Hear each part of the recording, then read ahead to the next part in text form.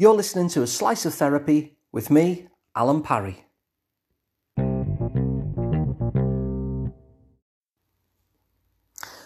What I'm going to do today in this episode is to show you how to retrain your body so you're less likely to slip into depressive states.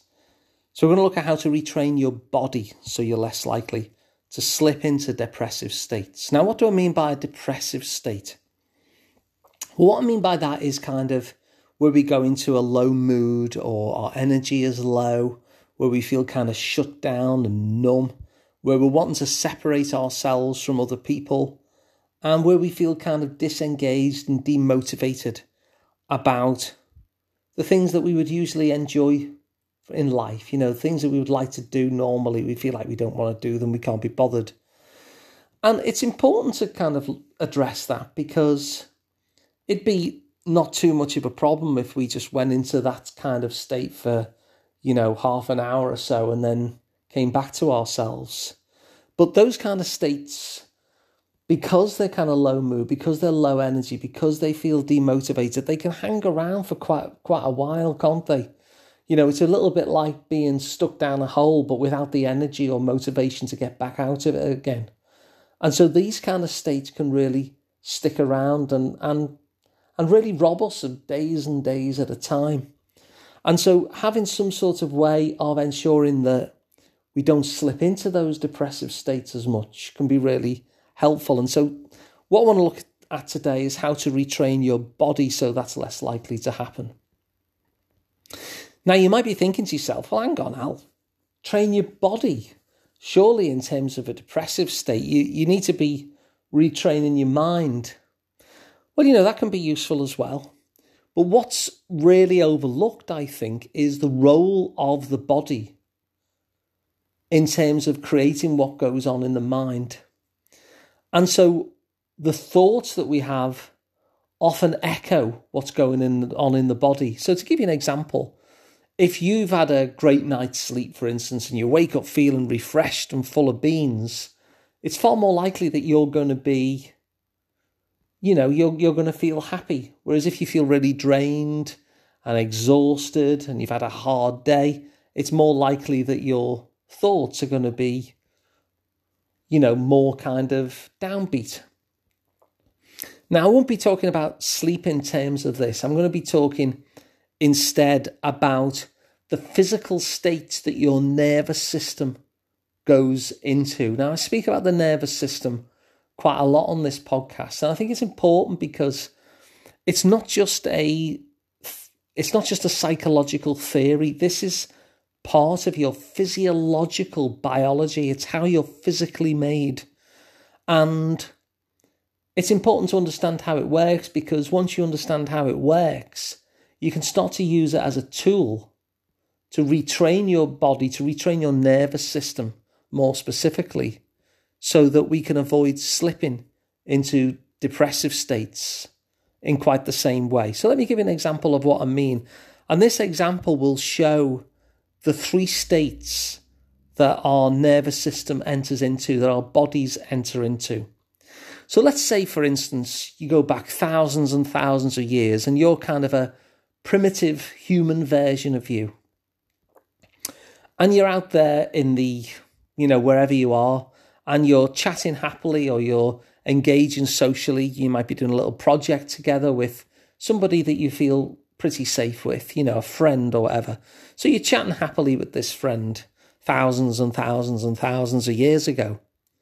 And so that's the first state, that kind of chatting happily state with your friend. You're feeling safe, you're feeling okay, you're fine to be socially engaged.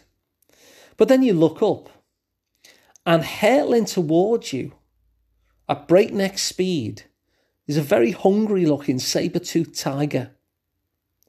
Now, straight away, even without asking you what it should do, because that's going to take up time and make sure that you're more likely to get caught, what your nervous system will do is it will instantly notice the unsafety and it will start to mobilize to escape.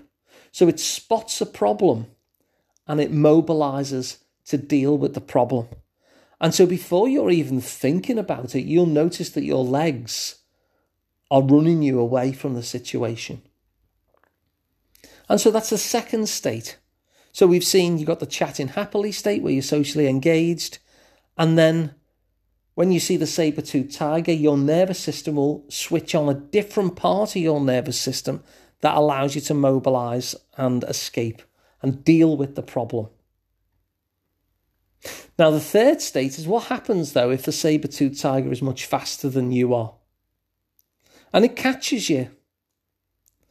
Now, what will happen then is if the saber-toothed tiger both catches you and overpowers you, so you running away isn't possible, you fighting back isn't possible, what will most likely happen then is another part of your nervous system will switch on, which is effectively something that takes you into shutdown. And what will happen in shutdown is that your body will start to numb and you'll kind of go into that freeze place. Now, this is really helpful for two reasons. It's our oldest defense mechanism, in fact. And it's helpful for two reasons. First of all, because, if you are going to get eaten by a saber-toothed tiger, you may as well be numb while it's happening, because it'll be a much less difficult experience if your senses are all numbed. But the second reason is that if you're there effectively playing dead, it's possible that the saber-toothed tiger might think, okay, it's dead now, I'll go and get my cubs and we can all share in the meal. And then while it's off, you can scarp her.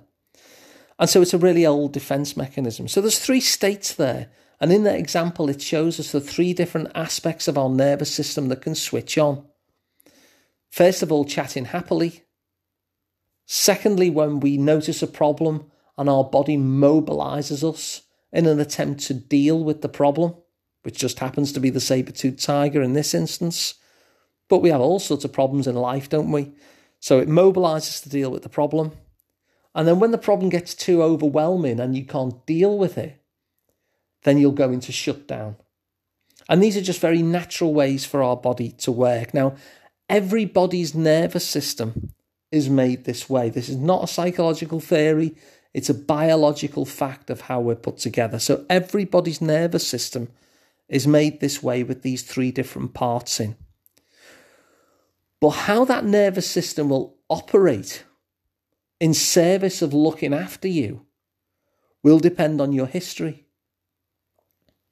So it will operate differently depending on what our experiences are, depending on how it has learned to best keep us safe, to best look after us. Because after all, that is the purpose, or one of the purposes of the nervous system with these three different states that we've just spoken about.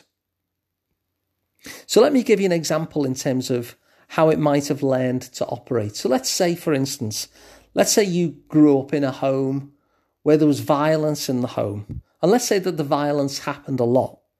Now, you're a child, so you can't solve that problem.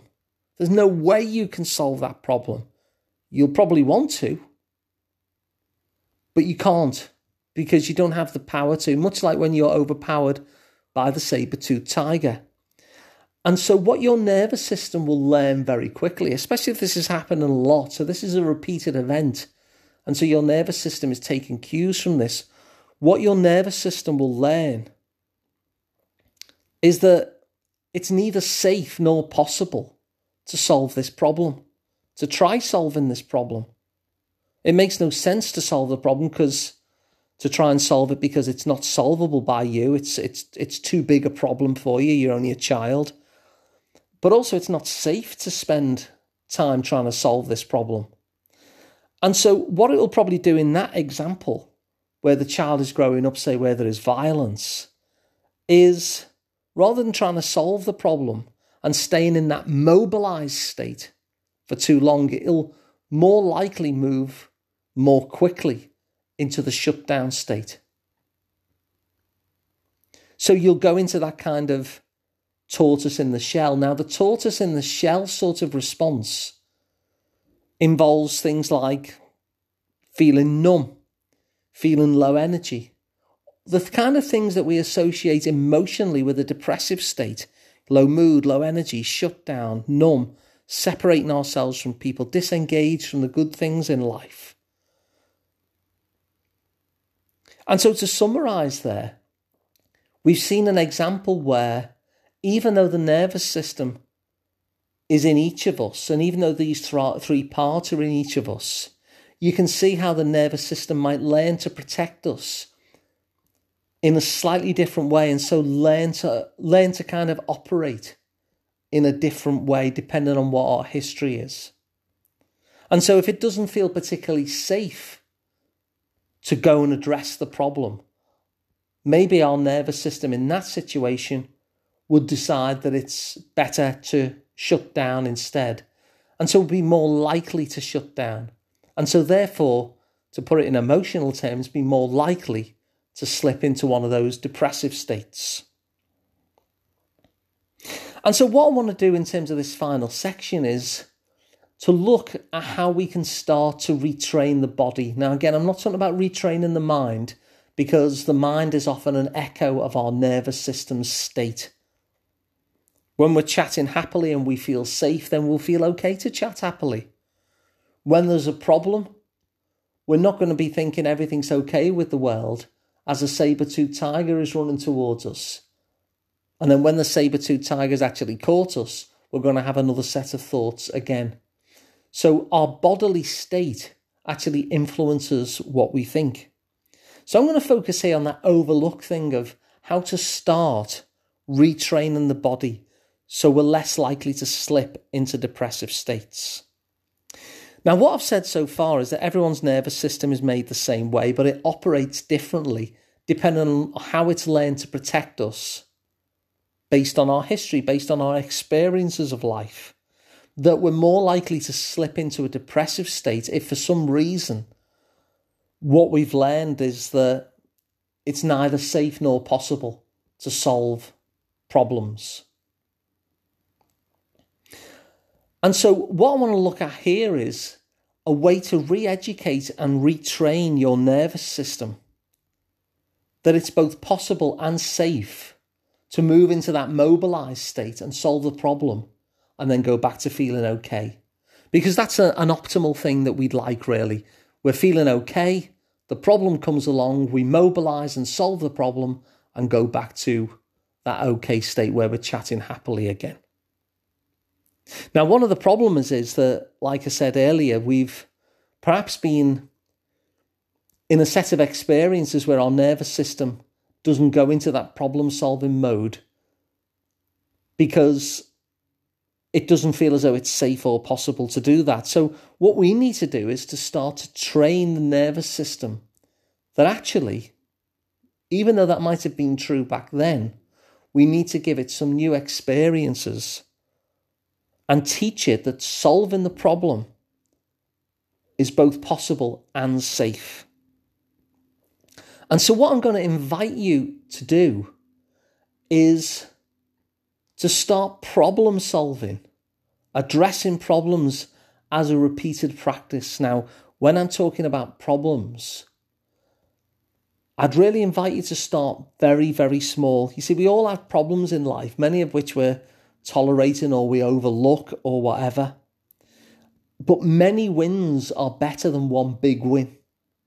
Many wins are better simply because we're trying to re-educate the nervous system here that it's safe and possible to fix things for ourselves. And so, when you're re-educating like that, what we're hoping to do is to give the nervous system a set of experiences, not just one, but we repeatedly fix the problem and teach it that not only is fixing the problem possible, that addressing the problem is possible, but it's also safe to do as well. And so what I'd recommend and invite you to do is to not try and solve the biggest problem in your world, but solve the little things. So I don't know, as I'm sat next to me at the moment, I noticed that I've got, well, I suppose you could call it a little bit of litter. You know, I had a bar of something last night, and before I went to bed, I left the wrapper here. So the wrapper is next to me this morning as I'm doing this podcast. Now, I don't want the wrapper there. So that's an example of me fixing a problem. It's kind of a deliberate fixing of that problem. Or it might be, I don't know, there might be a tree, for example, or a plant like in your front garden or something like that, where you think, well, yeah, I've been meaning to do that for a while. Just choose these very small things in order to solve the problem. And the other thing, which I think is even more important, even though it might not feel quite so safe and possible to solve those bigger problems, and that's the very thing that invites us into a shutdown state, understandably so, you will, after all, still be a person who solves problems. Because you have to be. Even if you might be more likely, your nervous system might more likely invite you into a shutdown state, you'll still be solving problems throughout your day, throughout your week, throughout your life. And so one of the things that I'd invite you to do, which is probably even more powerful than anything that I'm saying in terms of my advice, is to think about how you solve problems. When you do actually address things and you get things fixed, how do you do that? Because if you can start doing that even more so and bringing that into your life more and more, what will happen is that you'll be re-educating your nervous system that it's possible to fix things, not just as a one-off, but as an expectation that it has. And when it has an expectation that you can solve the problem, then it'll no longer think that this is not possible. And so your nervous system will go from that feeling okay to mobilizing you to solve the problem and back again, rather than assuming that you can't solve the problem and so dragging you into a shutdown state. So however best you tend to solve your problems, do that more, because that already works for you. And so you don't really need to reinvent the wheel on that front. It's more a case that you just apply that more, that you intentionally decide to fix more and more of your problems as a repeated practice. Now, remember, they don't have to be big problems. And in fact, I'd start off easy for two reasons. Firstly, because if you start off easy, then that's a safer place to start, and your nervous system is needing an invite into safety. If you solve a big problem and it fails, it confirms the old teaching rather than the new teaching. But secondly, small problems are everywhere. And so if you're going to turn this into a repeated, deliberate practice, then small problems are a better place, a better source of material, if you like, to help your nervous system understand that fixing and addressing problems is possible and safe to do. So let's just summarise what we've looked at, because it's been quite a long podcast, this, deliberately so, because it's an important one. But let's summarise. We first looked at the idea that we can retrain our body, our nervous system, so that it's less likely to slip into depressive states. Those things where we feel low mood, low energy, shut down, numb, separating ourselves from others, demotivated from the things we would normally like to do, that we can retrain our body rather than simply focusing on the mind. And we looked at that example, didn't we, where the prehistoric version of you is there chatting happily to a friend, and that's one nervous system state. And then the tiger comes, and so you get all mobilized and energized in order to deal with the problem. And that's the second state. And then the third state is when you're actually caught and it goes into shutdown, where you couldn't solve the problem. And it became so overwhelming that instead you went into shutdown. And we looked at how everyone's nervous system has these three things, but the way the nervous system operates will depend upon our experiences. So we saw that example of someone who grows up in a violent home and they're only a child and it's happening a lot, that because you can't solve the problem, then your nervous system might well learn that that middle state where you mobilize to address the problem isn't really possible, and it's definitely not safe. And so the way you would be more likely to respond to that, your nervous system would decide to go into a shutdown state a little bit more quickly than if you were not in that experience. And you can see why it makes sense that that would happen. And so finally, what we looked at here is that shutdown state, if we view that emotionally, represents what we might think of as a depressive state, where we go like a tortoise in our shell. We get a low mood, low energy. We're shut down. We feel numb. We're separating ourselves from others. We're not involved in the things that we would normally like to do. The tortoise is now disappeared into the shell.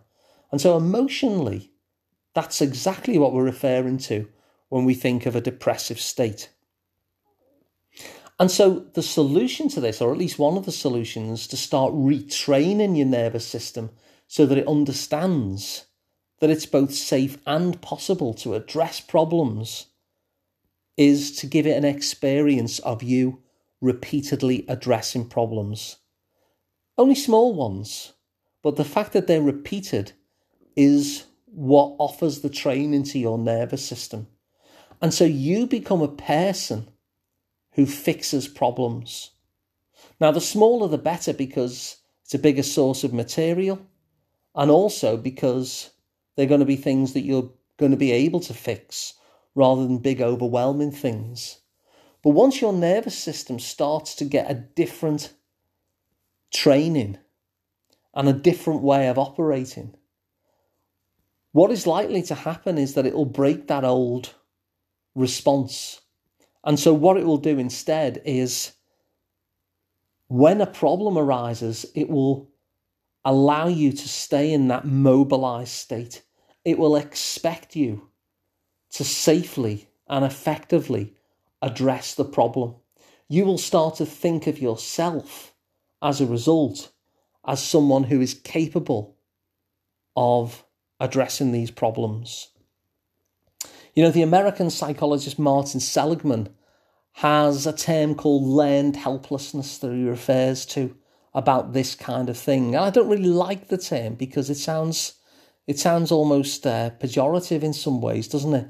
But what it's actually describing is that sense that I've talked about here, where the body's nervous system has been through an experience whereby mobilizing to solve the problem doesn't seem possible to it anymore, or seems less possible. Mobilizing to solve the problem maybe doesn't feel quite so safe. And so giving it that experience of watching you solving these little problems over and over again as a repeated practice, what that actually does is helps to retrain your nervous system so that it moves into that mobilizing state where you fix things, rather than going into the tortoiseshell state where you move into something that feels much more overwhelmed and depressed. And so if you found this helpful, please do share it so other people can get the benefit as well. If you'd like to work with me directly, you can do. You can work with me one-to-one. I'm Alan Parry. You'll find out more at liverpoolpsychotherapy.co.uk. And I work online, so it doesn't matter what your location is, I'll still be able to work with you.